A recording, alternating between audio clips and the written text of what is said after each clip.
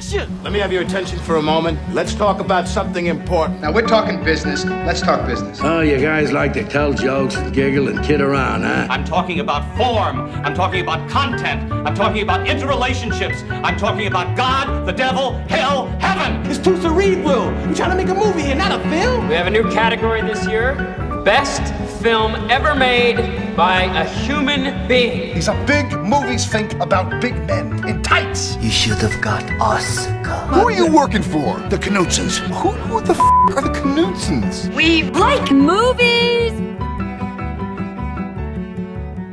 Hello, everybody. Welcome to We Like Movies, a semi-monthly movie-positive pop culture cross-section where we cover everything from deep-dive historical retrospectives to contemporary cinematic concerns, as well as everything in between. For the second time in a month, I will be your host, and when I say I mean myself, Matt Knutson. My old friend Oscar Dahl reached out to me this week and told me that between his recent move back to Washington State from Idaho, as well as he and his fiance's commitment to participating in the protests in Seattle all this week, he just couldn't see a time when he could guarantee his availability for a podcast. I obviously respect the man's activism. I think it's admirable and wish him the best out there in the streets. I just hope he's being careful. So in the meantime, I'm extremely excited to introduce today's guest, who will be joining me to talk about Robert Altman's Nashville on the occasion of the film's 45th anniversary, which lines up beautifully with the next installment of our AFI Top 100 Countdown, number 59. Joining me today is a friend and colleague, a man who the WLM community has been requesting, nay clamoring for a return guest spot on the podcast since his insightful contributions to our In the Heat of the Night, as well as our Top 10s of the 2010s podcasts. Coming to us from Dallas, Texas, Mr. Ben Goff. Ben, how are you today? I am doing well. How are you, Matt? Excellent. I was just thinking this week, at the risk of making you blush, how one of my favorite things from our time at Columbia University, where we met, getting to be in class and getting to watch you when you would talk about a particular subject matter that you got super excited about. Again, don't mean to make you blush, but your face would just light up with this huge smile when I could tell you were getting so excited about whatever the subject was, Leas Carax or Sidney Poitier. Finding your enthusiasm so infectious, enjoying getting to know you and enjoying becoming colleagues and becoming friends with you. And I just want you to know how inspirational I find your dedication into this particular subject matter. Well, the feeling is mutual, Matt. You and I were the two who fought hard for American cinema in those courses. And it was nice to always know that I had somebody in my corner and know that I had somebody I could support as well. You know, you were writing about James Bond and narrative theory of, Soderbergh films. And it was always great to know that there was somebody who respected and appreciated just good American cinema. Well, it seems appropriate that you and I, as respecters and flag wavers for American cinema, that we would be talking about a seminal American masterpiece. I don't think we ever necessarily talked explicitly about Altman during our time at Columbia. I don't think it ever came up in any curriculum. I don't remember it ever coming up in any of the classes that I took, American cinema, film history, or otherwise. But it's an important movie, and it's a movie that just matures. It gets better every single time I watch it. It's really a film that I finally sort of feel somewhat up to the task of analyzing. I feel like I'm finally getting to a point in my life where I can sort of understand the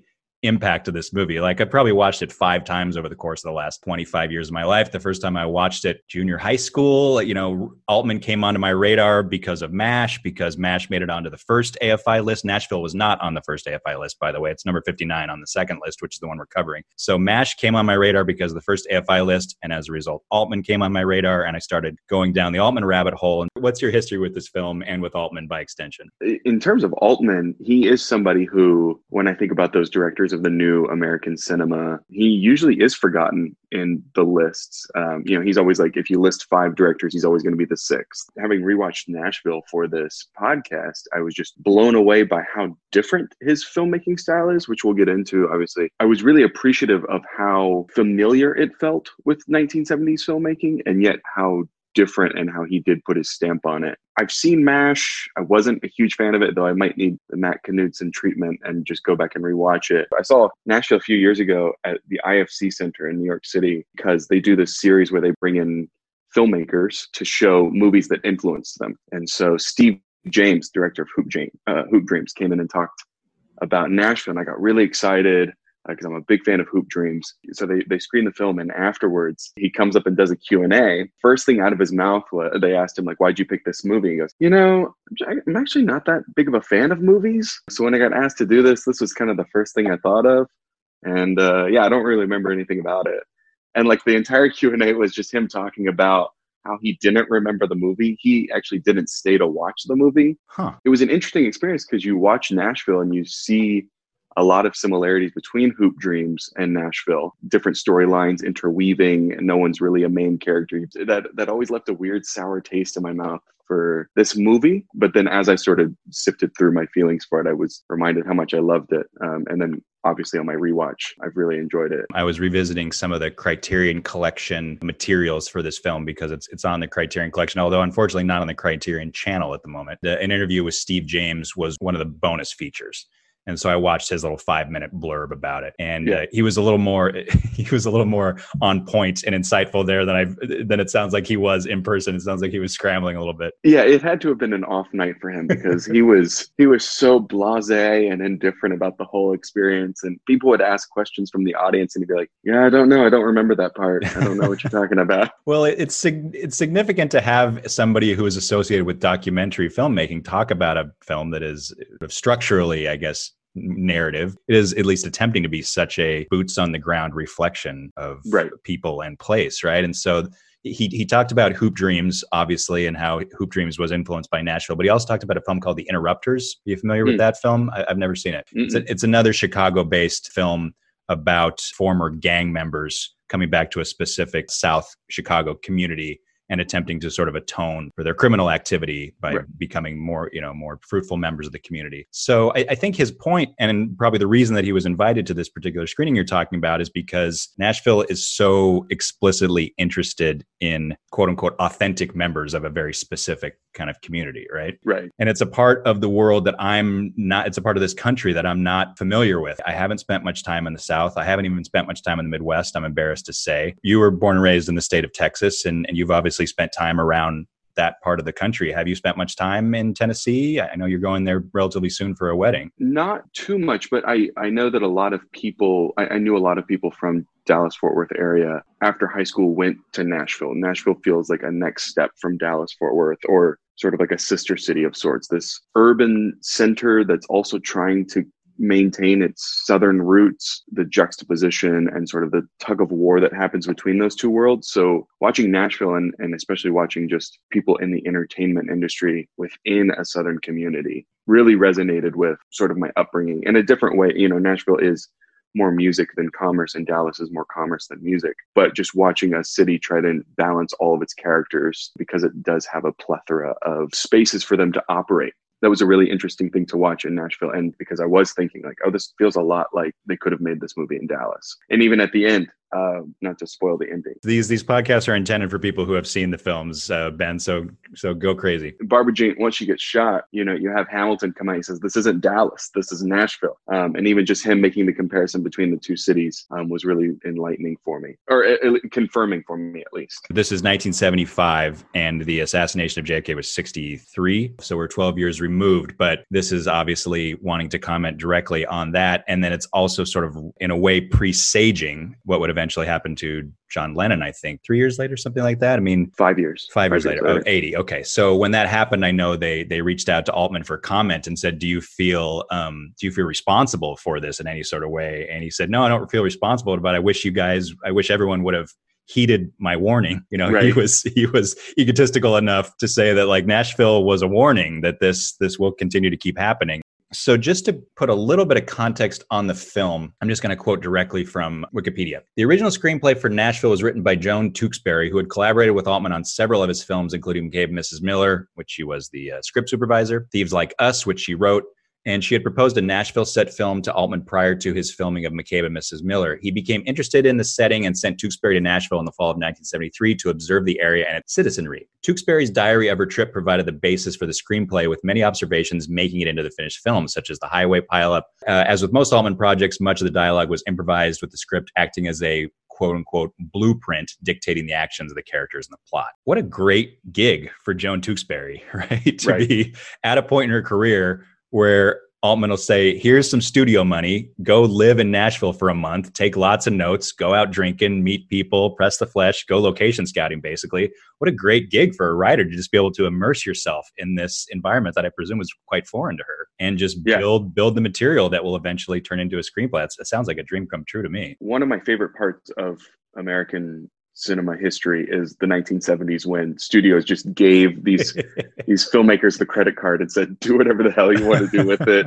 Because they, for that 10 years, they did have the magic. What a time. Is there, I should know this, obviously, and I'm embarrassed I don't, but I'm sure you do. What are the exact years that constitute quote unquote new American cinema? Are we talking 67 to 79? Are we talking 66 to 79? Or are we just talking about the 70s? Because 67 is obviously that red letter year that you and I have talked about before. The way that I heard it in terms of just a very conversational way would be 67 to 80 with sort of Bonnie and Clyde and The Graduate to Heaven's Gate, where Heaven's Gate sort of crashes the system and it goes back to being a studio-driven Hollywood. I would venture to say, though, that it's more those 2 years in between 67 and 69 were such a transitional year. I've heard people actually group those with the early 60s and call that the Hollywood Renaissance, that then ushers in from 70 to 80 the new American cinema. Gotcha. I feel like it's the same way of talking about different generational divides of like who's a millennial and who's Gen X. There's always going to be those little fuzziness. The gap years.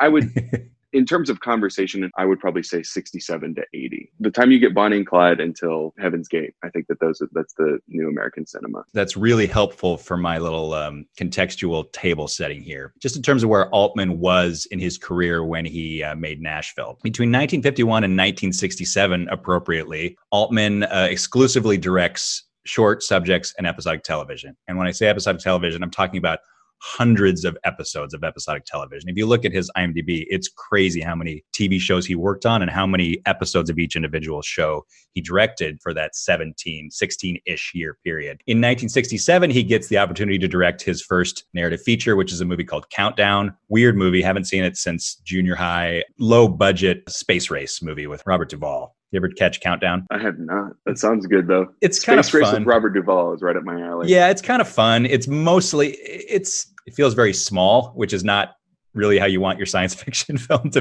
It feels cheap. I guess I'm being kind. It feels kind of cheap, but it's certainly worth checking out, especially if you want to be an Altman completist. He gets fired from that film after it wraps, and so he's not involved in any of the post-production. 2 years later, he makes a film called That Cold Day in the Park, which is an enormous flop. 1 year after that, he gets a chance to make MASH, which of course is the film that changes everything and sends him off on his path towards becoming one of the most important American directors of his generation. So it's appropriate that he directs his first feature in 1967, that important year we were talking about, but makes his first quote unquote important film in the first year of the 1970s. I've been revisiting a lot of Woody Allen films because my brother-in-law really wanted to go through the whole Woody Allen canon. So we're going through all of his films, which comprises, 47 films and, 52 years or something. He had a 37-year run where he made a film every year for 37 years.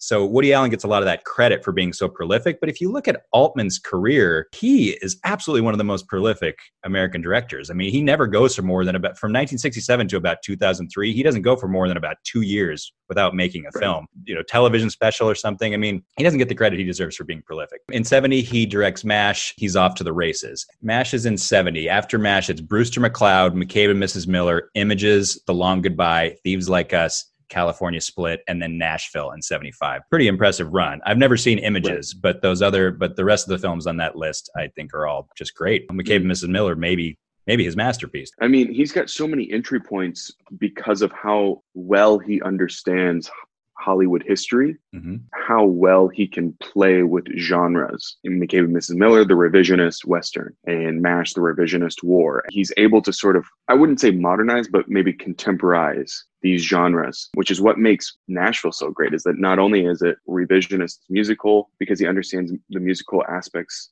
or the components of the musical genre, but then he also understands backstage musicals and understands how those two blend together. And I think that's what makes this movie really special as like an artifact. Can't think of another movie that does that as well as Nashville does. That's 7 movies in 5 years? God bless him. He was like, all right, something hit. I'm just going to make hay while the sun shines. Like, I'm just going to jam through all these movies, which, like I said, all pretty great, and Brewster McCloud is kind of a classic in its own way. McCabe and Mrs. Miller. I guess he'd met Joan Tewksbury on McCabe and Mrs. Miller, and then she writes Thieves Like Us for him. And through these films, he's also building his repertory group, right? Altman was one of those guys who collected actors, and much like his sort of heir apparent, maybe Paul Thomas Anderson, he goes and he collects and he builds out this incredible repertory group. And they may not necessarily all be household names, but they're all people you recognize if you're familiar with the cinema of the late 60s and early 70s, right? We're mentioning Woody Allen and we're mentioning Robert Altman. If We Like Movies does a podcast for Michael Murphy, I'm going to be on there. I'm going to force myself onto the set.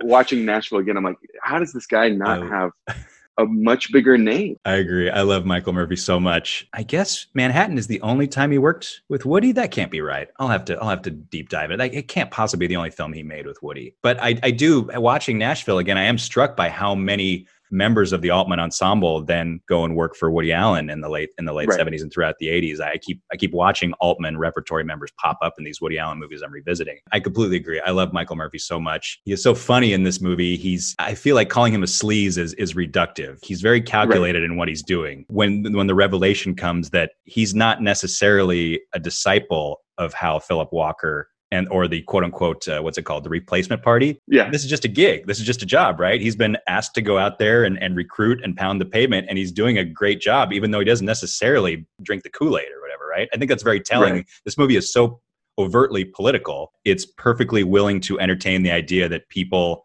are acting politically, even if it's not in their best interest or what they ideologically believe. Does that make sense? It's a film of contradiction. Yep. I read some reviews of the film at the time that sort of criticized the film for being too political and being too blunt in the way that it dealt with its politics. I don't know. How do you feel about that? Watching this in an election year, watching a film that takes place in an election year, especially with everything that's going on in the world, How are you struck by the film's relationship with politics? Because it's right there on the surface. I guess if somebody wants to say it's too blunt, I think because it is so, I don't want to say superficial, but it's right there. Because I think that the politics of the film not only deal with the actual like Washington, D.C. based politics, but the politics of the music business, politics of American culture.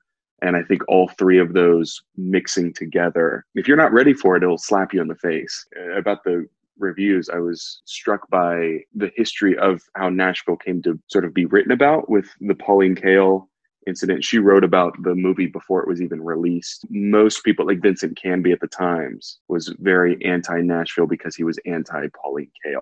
Interesting. It was kind of an unprecedented thing. And I think that the film wasn't given its due in its time. I mean, it still received Academy Award nominations, and New York Film Critics Circle gave it its best film. But in terms of the trade publications, I think that Pauline Kael did it a disservice. And I'm sure that's probably one of the reasons I would need to do a deeper dive of it. But I'm wondering if that's why we have sort of embargoes on pieces of criticism now, that no one critic can get their piece out first, even first before the movie's released. So I hear the criticisms. I see that, yes, the film is overtly political. But if somebody were to say it's too political, I would probably disagree with that. I mean, I think the question would be like, compared to what? Like that's what the film is purporting to be. Like that's the kind of the mission statement. It's a political movie. Yeah. It's too much music. I can't do the music. That's too Nashville-y. Why does it take place in Tennessee the whole time? That was just too much for me. Does it have to be an old mill? Wikipedia categorizes this as a satirical musical ensemble comedy drama film. They're covering all their bases there. I think a lot of people are turned off by the film because they purport to dislike country music, which is maybe one of the reasons that I, even as a younger person, I probably bristled a little bit at the idea of having to watch it. It probably felt like homework because I'm not a big fan of country music. But watching the film and coming out of the film and writing up my notes and prepping for this podcast, I find myself re-listening to the soundtrack a lot, even though I don't know. I just shouldn't be that staunch or so reductionist. If I like the songs in this movie, then maybe I like country music. I don't know. Or maybe I only like certain country music. Like a lot of the songs in this film, particularly Keith Carradine's song, which we'll get into because it becomes a little bit of, it's the Oscar-winning song. The music is such an important part of this movie. It obviously takes place in the titular town, and Altman goes right at it. This movie is distinct, and one of the reasons that it is so long, at almost 3 hours, is because he's like, we're going to watch the entirety of these performances. We're not going to cut in and out of these things. If someone's going to sing a song, we're going to watch the whole song, whether you like it or not. And I think that's a little bit unprecedented. And I don't know if it was unprecedented at the time, but it does, in that regard, it does truly feel like a musical in terms of the fact that the songs are going to be presented in their entirety, you know, and they were apparently recorded live, like they were captured as live performances on set. I was really drawn to the idea of country music as the sort of character in the film because I guess in 1975, I can't really think of another genre of music that was so encompassed in itself. The Grand Ole Opry performances, the way that I think about why it was the genre of choice for the movie is because of the vertical integration of country music in American culture, right? You couldn't just choose rock music because then it becomes a movie about the music industry as a whole, rather than this like small pocket community that really works within itself and has its own system, which is why I liked sort of the juxtaposition of watching the politics of this very particular genre in a vacuum. You got to watch country music in a vacuum. But then you also got to see that next to the replacement party and how politics is changing in 1975 with these bumper stickers and buttons and the hokiness of both groups. This is the year after Nixon resigns, right? Isn't Watergate 74? Yeah. This movie's being made in 1974, right smack dab in the middle of all that stuff, right? I would like to see Nashville like remade in 2020. If it's remade, you know, like I feel like hip hop as a genre could be the new focal. Like again, you can't have Justin Bieber making an appearance in the new Nashville. It would have to be something different because country and rap, at least, are the two that I think have their own circle of influence and quintessentially American, right? Along with maybe jazz music would be the only other genre. These are quintessential American. Yeah, and country and rap are the two American genres that have made at one point in time or another have made it to the top of American listening. And in 1975, like country music was as big as it could be. I love this idea. I love a hip hop remake of Nashville. Where would you set it? Where would it be? In Memphis? What is the epicenter of hip hop? 1520 Sedgwick Avenue in the Bronx is where you have your first hip hop concert. Okay. Chicago, Atlanta, one of these. But I think that's what makes Nashville so great is that Nashville is not one of these massive hotspots of just culture in general. Like it really is an island to itself where country music brews. I think that's what makes also this movie so great. I can't think of another genre of music that is so encapsulated in one city. Like we could name 5, 6, 7 cities for hip hop. We could name hundreds of countries for rock and pop music. Yeah. When you think country music, you think Nashville. I was struck by how strong the themes in the film are, and in terms of how those themes are reflections of the city, but they also could theoretically be picked up and grafted into different industries. This is a film set in Nashville about politics and about music and about a number of things, but the themes are so resonant and they're all so strong that I feel like you could make an equally effective film if you were to set this in Los Angeles in the film industry, or set this in New York in the financial industry, set this in San Francisco in the tech industry, for example. Like it's such a strong film with such strong themes and relationships that it almost would provide like a template for a movie about celebrity, greed, self-interest, politics. You could explore that in a completely different industry. They just choose to explore that through the country music industry. And it's effective because, if you'll pardon me for kind of butchering the Roger Ebert quote, if movies are the great quote unquote empathy machine, then they give you the ability to infiltrate worlds that you're not familiar with. And as I referenced earlier, this is a world that I'm not familiar with at all. And yet I feel so incredibly close to this world because of how strong Altman's storytelling skills are and the incredible ensemble that he builds out. I mean, this movie has consensus opinion seems to be at least 24 main characters, probably more than that, but at least 24 main characters and over an hour's worth of live musical performances. This movie lives or dies on the strength of that ensemble, right? And it's pretty unprecedented. I mean, I really think the only person who has ever maybe topped this kind of mosaic storytelling style is Altman. Like if you want to look at shortcuts perhaps, but maybe he's never topped it. I mean, this might be his magnum opus. A lot of people have said as much. Like there's never been as strong of a large ensemble mosaic film. To finish, one of your thoughts, the template was recreated by Altman in the early 90s with The Player. Sure.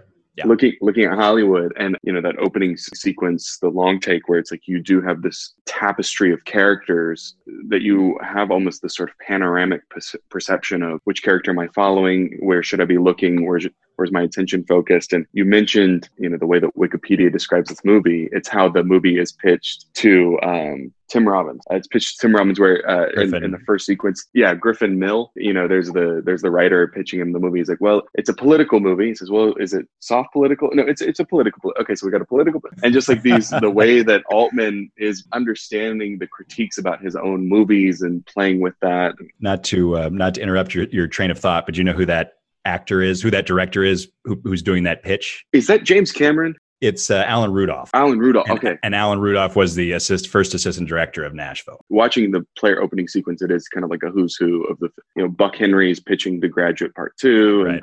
And that just, I think, speaks to how great Altman is as a director, that he was able to sort of nail this critique of an entertainment industry, his own entertainment industry that had sort of left him by the wayside during the 80s. Right. That was his big comeback, right? The Player. Right. He starts with that shot of the Sunset Boulevard mural. That's the opening shot of The Player. Mm-hmm. So you just know right off the bat it's going to be a nice scathing critique of the industry. It's interesting that you say it that you frame it that way, just to bring it back to Nashville. This film was apparently kind of reviled in the city of Nashville after its release. People thought it was making fun of the city. People thought that the songs, most of which were written for the film, many of which were written by the actors in the film who were singing them. A lot of residents of Nashville thought that the songs were meant to make fun of that style, and that the movie was criticizing the kind of good old boy mentality. I think it's kind of significant as well that there are so few Black characters in the film, considering that it's set in the South. And I have to imagine that's intentional,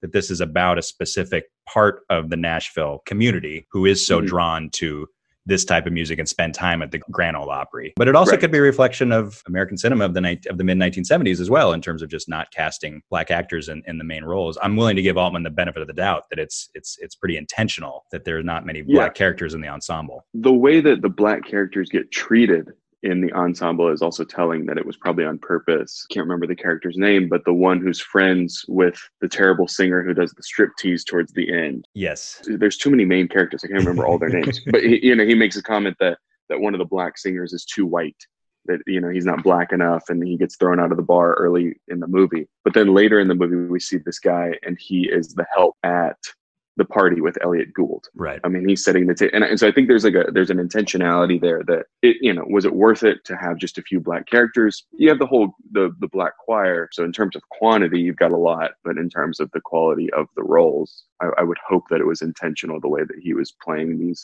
sort of triptych Black character of the star, this friend of the bad singer, and then the choir itself. The Black choir, of course, headed up by Lily Tomlin, white actress. In the opening scene, really the recording studio scene where you first walk in and see this gospel choir, Lily Tomlin as the one white face in there really, really, really stands out. And I have to imagine that that's an intentional choice. Well, just since we're starting to talk about it, 24 main characters in this movie, pretty unprecedented. Let me just run them down real quick, just to give you an idea about how fun, how strong, how interesting and unique all of these character names are. You got Haven Hamilton, Opal, Barbara Jean, Lady Pearl, Private First Class Glenn Kelly, Bill, Mary, and Tom, Martha, aka L.A. Joan, Mr. Green, Wade Cooley, the character that you mentioned earlier, and his friend Sulene, Winifred, aka Albuquerque, Star, Kenny Frazier, Linnea Reese, Del Reese, John Triplett, Connie White, Tricycle Man, Barnett, Norman, Tommy Brown, and Bud Hamilton. And each one played by a fantastic actor. The ensemble is incredible, and the way the film kind of gives them all equal opportunities to make an impression is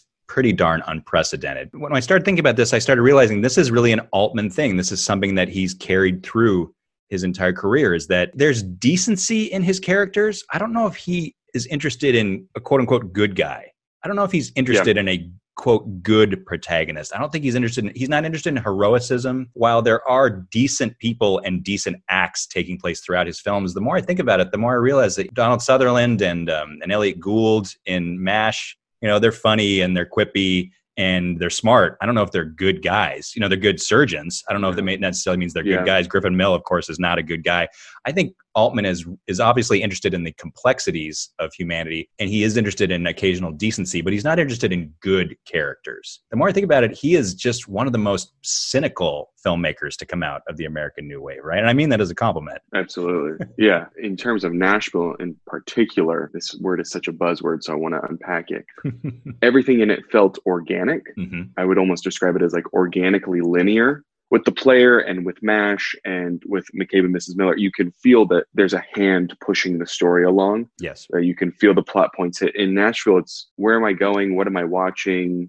Where are we going next? We're bouncing back and forth between bars with really no rhyme or reason to it, watching all these acts that sort of culminates in a big thing. But it's not really anything you see coming. It's not something that's planned from the beginning. And I think that sort of organic nature to the film also plays out with its characters, that all the characters are organic. You get their good sides and their bad sides. For the most part, we're seeing a lot of bad sides. I think that the true villain of the movie is Haven Hamilton. Okay. He's one of my favorites to watch, but just somebody who's so rigid. And I think that that's kind of where I would draw. If somebody were to ask me how to find the villains in Nashville, it would be like those who are rigid are the villain, and those who are unwilling to change and things like that. Significant that he wears that white nudie suit throughout, I gotta get myself one, Matt. I gotta so get iconic. Myself one. Henry Gibson is so wonderful in this movie. I think I would agree with you. I mean, he's pretty much the first character we're introduced to. And he's the one who says the most famous line in the film at the end. But yeah, he's wearing this unbelievably iconic, it's called a nudie suit. Apparently, it's basically just this white leather suit. He's wearing it for the entire film. He doesn't wear anything else. Apparently, that role was written for, or at least first offered to Robert Duvall, who apparently wanted a little too much. And so Henry Gibson was the second choice. But I think this is certainly, maybe along with The Burbs, got to be the character he's going to be most remembered for, right? I mean, just his work with Altman in general. That's what makes this movie great, too. I think about Robert Duvall, and of course, hindsight bias, but I think about if Robert Duvall was in it, it might have overshadowed. Robert Duvall is huge at this time. Yeah. Done The Godfathers and, all this kind of stuff. So Henry Gibson is great because it sort of evens out that playing field of there's not a whole lot of stars in the movie. There's not like one big superstar even in the 24. Jeff Goldblum goes on to be a great star. Jeff Goldblum doesn't have a single line in the entire film as the tricycle man, right? He's the connective tissue. He's leading us. You follow his bike to all these different locations. I mean, absolutely. What a brilliant narrative device. I think Robert Duvall would have, I'm not going to say ruined it. I think that's a tough word, but it would have been harder to be invested in other stories if it's Robert Duvall, because you see Robert Duvall and you think, well, I've got to follow his because he's probably getting paid more to be on set and therefore he's got the bigger storyline, XYZ. And Haven Hamilton is, if I had to rank main characters based on screen time, sure, he's probably one of the more main characters. Certainly. But I think that Henry Gibson helps balance that out, that it is like, it's not a no-name, but definitely somebody who can even out the playing field of superstardom. I completely agree. I think it's so significant that Altman is catching all of these people, many of whom are very familiar faces, many of whom, like Jeff Goldblum, went on to become big stars, but they're all sort of at the right point in their career. I was reading earlier today that Karen Black, who plays the character Connie White, was the biggest star at the time, because I think she's coming off of Five Easy Pieces,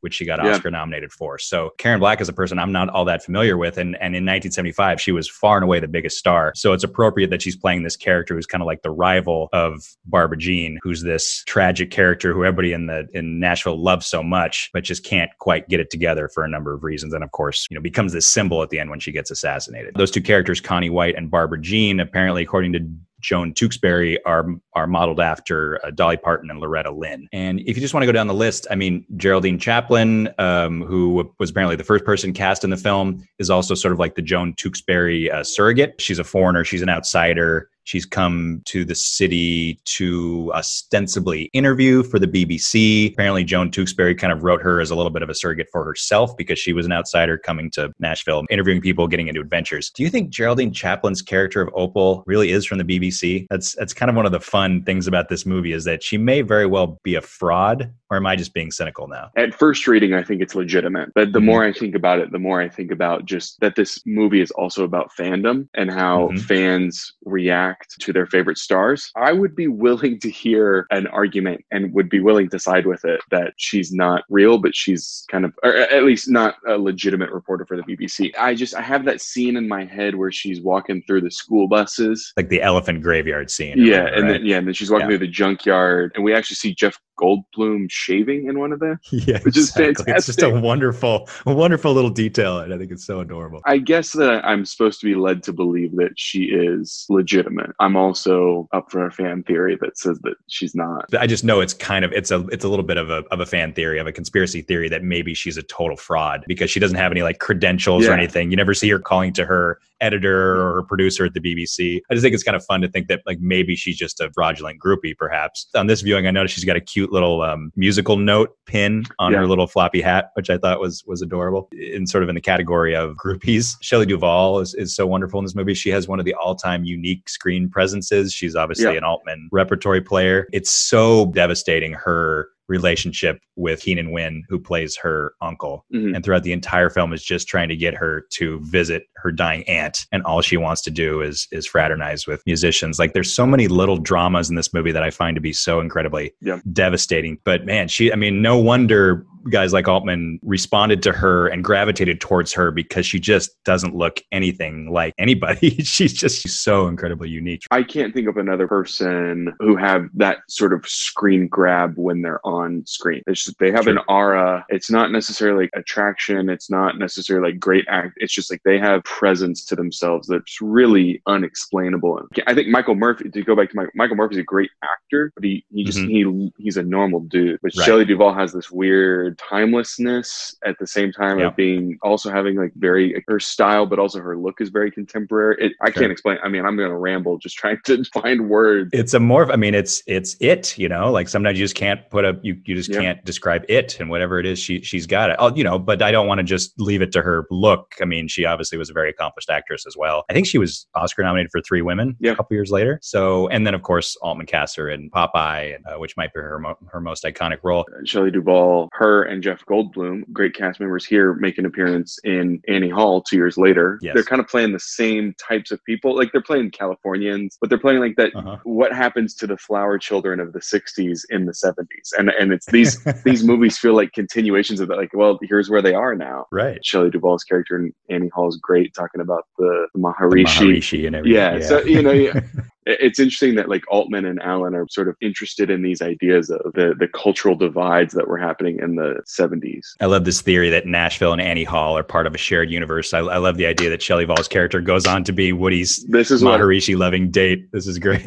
And Jeff Goldblum. He doesn't get to say a single word in this movie, and then the one thing he gets to say in Annie Hall is, I forgot my mantra. Watching the film this time, I was trying to figure out, is the film positioning Scott Glenn because he is the only military presence in the film, and this is 1975, so this is the year that Vietnam War ends.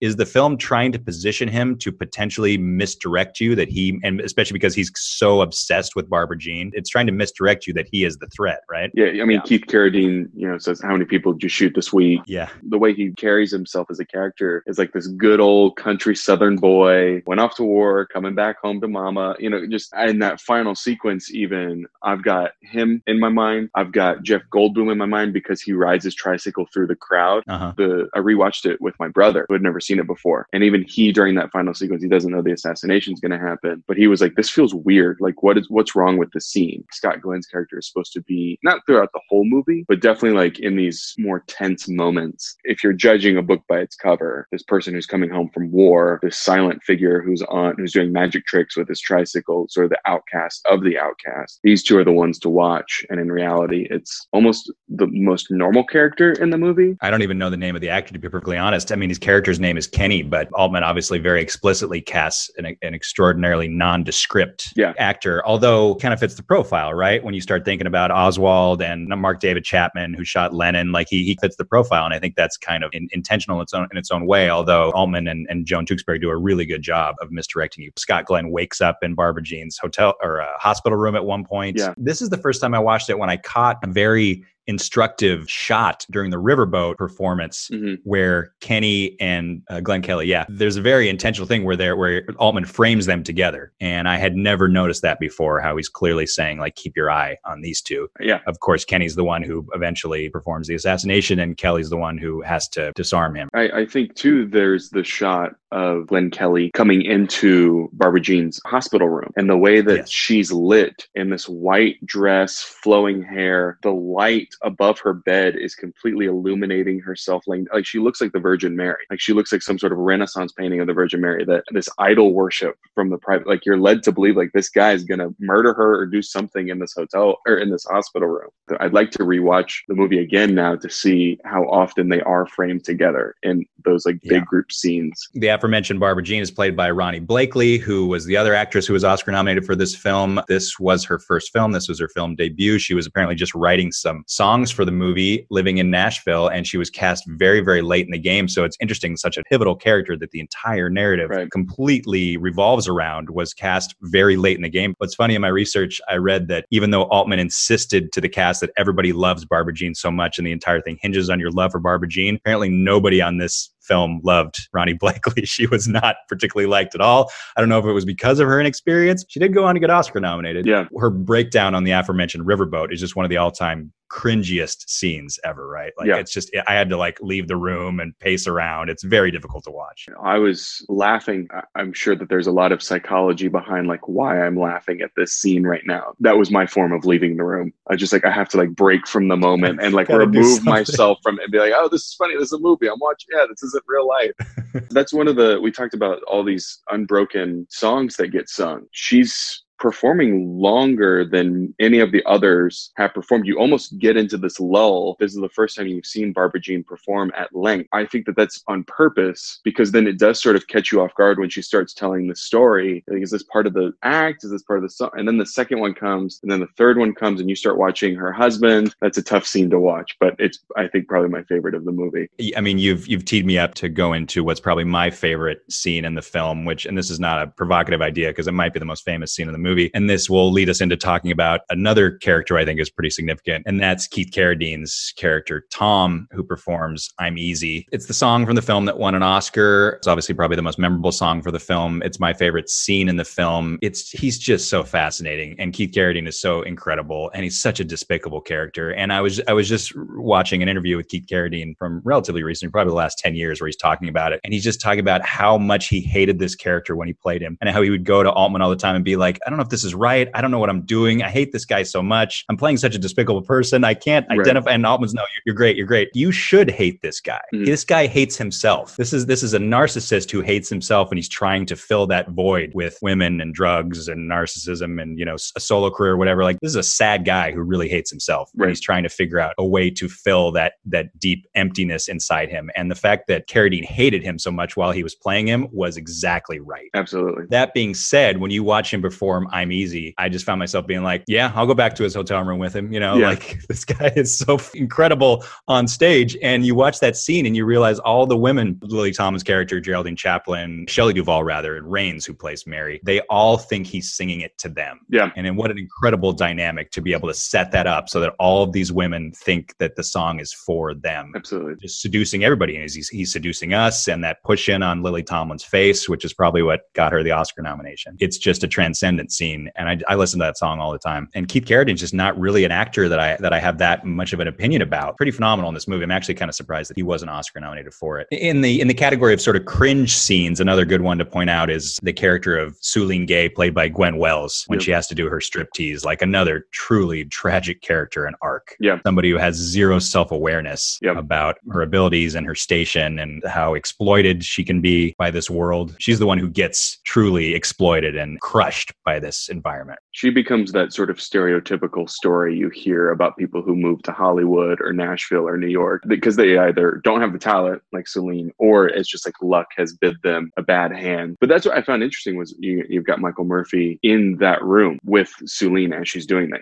So it's like she's still a part of that world. She hasn't been like fully removed. She has one thing to offer right. that they're interested in. It's not her voice, unfortunately for her. Yeah. She does have something that they want, and she has something that she can use, but it's not, she doesn't want to use it, and it's not her preferred station, right? 1964 with Sidney Lumet's The Pawnbroker, where you sort of have one of the first major on-screen nudities. You've got Rod Steiger looking at this prostitute who has exposed herself to him in exchange for sort of paying off her debt to his pawn shop. He then is reminded of his wife in the Holocaust. Him seeing her bare-chested reminds him of seeing his wife in a concentration camp. And you see both women's breasts on screen when they were asked about it, because this is obviously before the rating system. But when they asked, who the head of the board who passed this movie, why did you let this pass? And they said, if you're getting turned on by this sequence, this movie really wasn't going to save you. And I feel that way about this sequence, where it's like you watch it and it's like, it's a strip tease, it's nudity, it's like it's set up in the context of what, like, all these men in the room are cheering. Even the piano player at one point in time like plays a little ditty when her underwear finally comes out, and you're watching it and you're kind of like, I don't know what to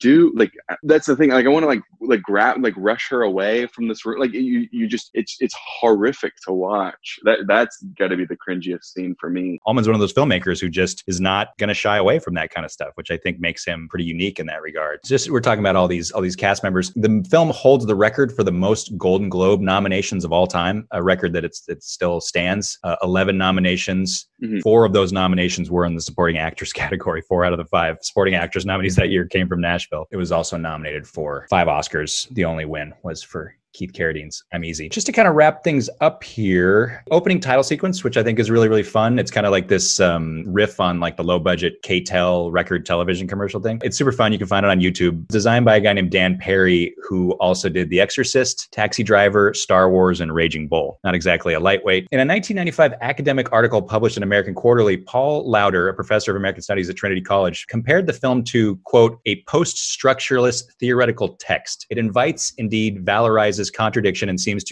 designed to resist closure. Interpretations of the film have been wildly divergent and evaluations contradictory. This is the kind of like film studies nerd stuff that you and I get super duper into. Do you find the film to be contradictory? Do you think the film contradicts itself, or is it just intentionally wanting to be so open to interpretation so as to be almost kind of oblique in its own way? Yeah, I mean, to go back to the word I mentioned earlier, like, I think that it being organic and therefore makes it more lifelike makes it contradictory. And I think the film has a certain malleability to it that allows for whoever's watching it to be molding it in whatever way they're wanting. You could be focusing on the actual political stuff or the music stuff or whatever. There's a malleability to it that almost requires for different audience members to be contradicting in how they're receiving the movie. But yeah, I would agree. I think the movie is pretty contradicting. Not to be contradicting for the sake of contradiction, but I think because that's the way that life is. Humanity is. Yeah, that sounds like such a cheap outing, but I think that this is one of those movies that just sort of gets real life correct. I was thinking like it'd be great to watch this movie and read Neil Postman's Amusing Ourselves to Death at the same time. Like, it sort of understands that idea of where politics were going at the time and where music as a force for celebrities was going at the time. You know, you mentioned Michael Murphy, where it's like, he's fighting for this replacement party strictly out of monetary gains or out of resume-based gain, So yeah, I think I agree with that. I'm not sure. I'd have to dig a little deeper and think more about if it's post-structuralist or not. All of these characters have come to Nashville, and a lot of them have come there because they've got a gig, It's a recording gig, it's a live gig, and Michael Murphy's got a campaign gig. If you'll indulge me one more quick quote, Ray Sawhill of Salon suggests that the film is preoccupied with, quote, a populist culture driving itself mad with celebrity, unquote, and presents Nashville as a, quote, provincial New York or Hollywood, as one of the places where the culture manifests its image of itself, unquote. He cites the various recording and communication devices as evidence of this. Quote, wires, phones, intercoms, cameras, mics, speakers seem to be everywhere. So does the machinery of publicity and fame. We watch the city recording itself, playing itself back to itself, and marketing that image to itself. We eavesdrop on the culture's conversation with itself. We're watching people decide how they want to see themselves and how they want to sell themselves, unquote. I think that's a really savvy way of looking at it. Yeah, I mentioned earlier that rare is it that a city so encapsulates a genre of art or like a mode of artistry that this movie really does show you like the vertical integration of country music. And I think that maybe that's the contradiction. I think that the contradiction is also just like the looking in the mirror and seeing the flipped image. But I think that's apt. Do you think that this is the second best film named after a city? Ooh. And by second best, I'm just automatically slotting Casablanca right into that top spot. See, we're going to disagree about that because I don't like Casablanca. I know that I've got to watch my mentions on Twitter because I know that's a hot take. I don't mean to put you on the spot. I just happen to be thinking about films named after cities, and this one's got to be right up there, right? I keep doing this, and the listeners are going to hate me, but Michael Murphy in Manhattan, I've got to give it the top spot. I'll buy that. I mean, could you say Scorsese's New York, New York? See, it's funny that you mentioned that. When I was going through and putting together a quick little list here, I was trying to discipline myself into not including stuff like titles that included the name of a city. In other words, not Beverly Hills Cop, for example. Yeah, or To Rome with Love and LA Confidential, To Rome Club. Yeah, so just the ones that I grabbed. I think New York counts, because that's how people refer to the city sometimes, because it is New York State. I got Detroit, Annapolis, Atlantic City, Fargo, Casablanca, Elizabethtown, Philadelphia, Chicago, Cedar Rapids, Kansas City, Manhattan, Selma, and Key Largo. It's a good list. I think it might be kind of fun someday to do like a top 10 movies named after cities list. I think of that list, I would probably say Manhattan and Nashville, 1 and 2. I think you alluded to this earlier, but your favorite scene in the movie is? Barbara Jean having a meltdown on stage. I think it's cringy because it speaks to, it's part of that, like, showing you the decrepit nature of celebrity excess, that she really shouldn't have been performing that quickly after leaving the hospital. But, you know, her husband, who is her manager, is pushing her to go out there and perform, and everybody's wanting her to get back out on the stage. Even when she does get dragged off, the audience boos her. You know, they boo that she's leaving. I think if I were to like show a sequence from that movie that is a distilled scene that shows you the whole movie in and of itself, I would watch that scene and say, like, if you like this scene and what this scene is sort of speaking to, then you would like Nashville as a whole, because it's in 2 hours and 40 minutes. It's a long haul, but it's one of those movies you do have to kind of watch in its entirety because there's so many moving pieces. But yeah, favorite scene for sure is the meltdown. I'm going to go with Keith Carradine's performance of I'm Easy in Lady Pearl's nightclub. It's really when just all of Altman's powers kind of coalesce, and the fact that the film and Carradine by extension have basically spent an hour and a half giving you every reason to hate this person, and yet you still find yourself seduced by this pretty terrible, vacuous person in this moment. I just think it's kind of a transcendent moment. Yeah. This film is number 59 on the AFI Top 100 list. As I mentioned before, it wasn't on the original 1998 version of the list. Released on June 11th, 1975, 160-minute runtime. Currently has a Rotten Tomatoes rating of 92%. $2.2 million budget, worldwide box office $10 million. I'm getting the impression we both love this movie. Something tells me we both believe it should definitely be on a list like this. You feel free to disagree with that, but in addition, do you think it should be higher or lower, or is it right in the right spot? It's tough with these because what's the difference between 58, 59, and 60 in terms of like outside of the top 5 or outside of like the last 5 in? I would put this movie in terms of what the AFI is looking at, in terms of how it affects and speaks to American culture and what it did for American movies and just a general entertainment factor. Yeah, I've got to put this movie like right in the middle, 45 to 60. Maybe 59 might be too high for me, maybe closer to 50, but I think they've got it fairly correct. I 100% agree. It's a bravura piece of work. I have it written here in my notes that it's kind of like the intimate made epic. It's an intimate film with intimate moments with these characters, and yet it is a sprawling epic. And in his own way, Paul Thomas Anderson made films like Boogie Nights and Magnolia, which I think are obviously descendants of a film like this. And I would also put in that category of being the intimate made epic. The intimate made epic. Wow, I'm going to take that from you. Please do. I probably should have Googled it first to see if I should attribute that to anybody. I'll cite you, and then you can cite whoever. Because I'm thinking like all of PTA's movies now. I'm like, yeah, I think There Will Be Blood. It's not like an ensemble cast, but it's definitely the intimate made epic. Wow, that's okay. This is why you're the host and I'm the guest. I'm glad I saved that one till the end. I'm glad it made an impression on you. I'm pretty proud of that one. I just want to leave us here with a little bit of IMDb trivia, which is probably apocryphal, but apparently faced with an impending rainstorm, which threatened to ruin filming of Barbara Jean's assassination with no recourse as the production's budget had run dry, Robert Altman reportedly screamed at the sky, ordering the rain to stop. The rain did indeed stop, and the filming of the scene was completed. Even Robert Altman can direct the weather. I buy it. Ben, is there anything you'd like to plug? Anybody you'd like to shout? Anything or anybody you'd like to shout out? Anything going on in your life? Anything you'd like to direct us to? Any online work? Go to Criterion Channel. That's what I want to plug. Art House Cinema, and be donating to racial reconciliation organizations. And with whatever money you have left, donate to repertory cinemas across the nation. I appreciate that, Ben, and I appreciate you being here, and I hope you'll join us again very, very soon. Your insight means a lot to me. I just so much fun getting to talk to you about this stuff, man. Let's do it again soon. Absolutely. Thank you so much for listening. If you haven't figured it out yet, we like movies, but we also like podcasting and want to continue doing it. If you've liked what you've heard here, please consider rating, reviewing, and subscribing to this podcast on your preferred podcast platform. Follow us on the socials at WLM Podcast. Drop us a line the old-fashioned way, WLMpodcast@gmail.com. If you're interested in helping us keep the lights on at WLMHQ, visit welikemovies.com and click on the donation link at the top. You can also find archives, listicles, rankings, articles, essays, and assorted WLM ephemera. Tell your friends and help us keep the conversation going. For Ben Goff and Oscar Dahl, I'm Matt Knutson, encouraging everyone to keep fighting the good fight, but please take care of yourself out there while you're doing so. Thanks for tuning in, everybody. It's not my way to love you just when no one's looking. It's not my way to take your hand if I'm not sure. It's not my way to let you see what's going on inside of me. When it's a love you won't be needing, you're not free. Please stop pulling at my sleeve if you're just playing. If you won't take the things you make me wanna give. I never cared too much for games, and this one's driving me insane. You're not half as free to wander as you claim. But I'm easy, yeah, I'm easy. Give the word, I'll play your game as though that's how it ought to be. 'Cause I'm easy. Don't lead me on if there's nowhere for you to take me. If loving you would have to be a sometime thing, I can't put bars on my inside. My love is something I can't hide. It still hurts when I recall the times I've tried. But I'm easy,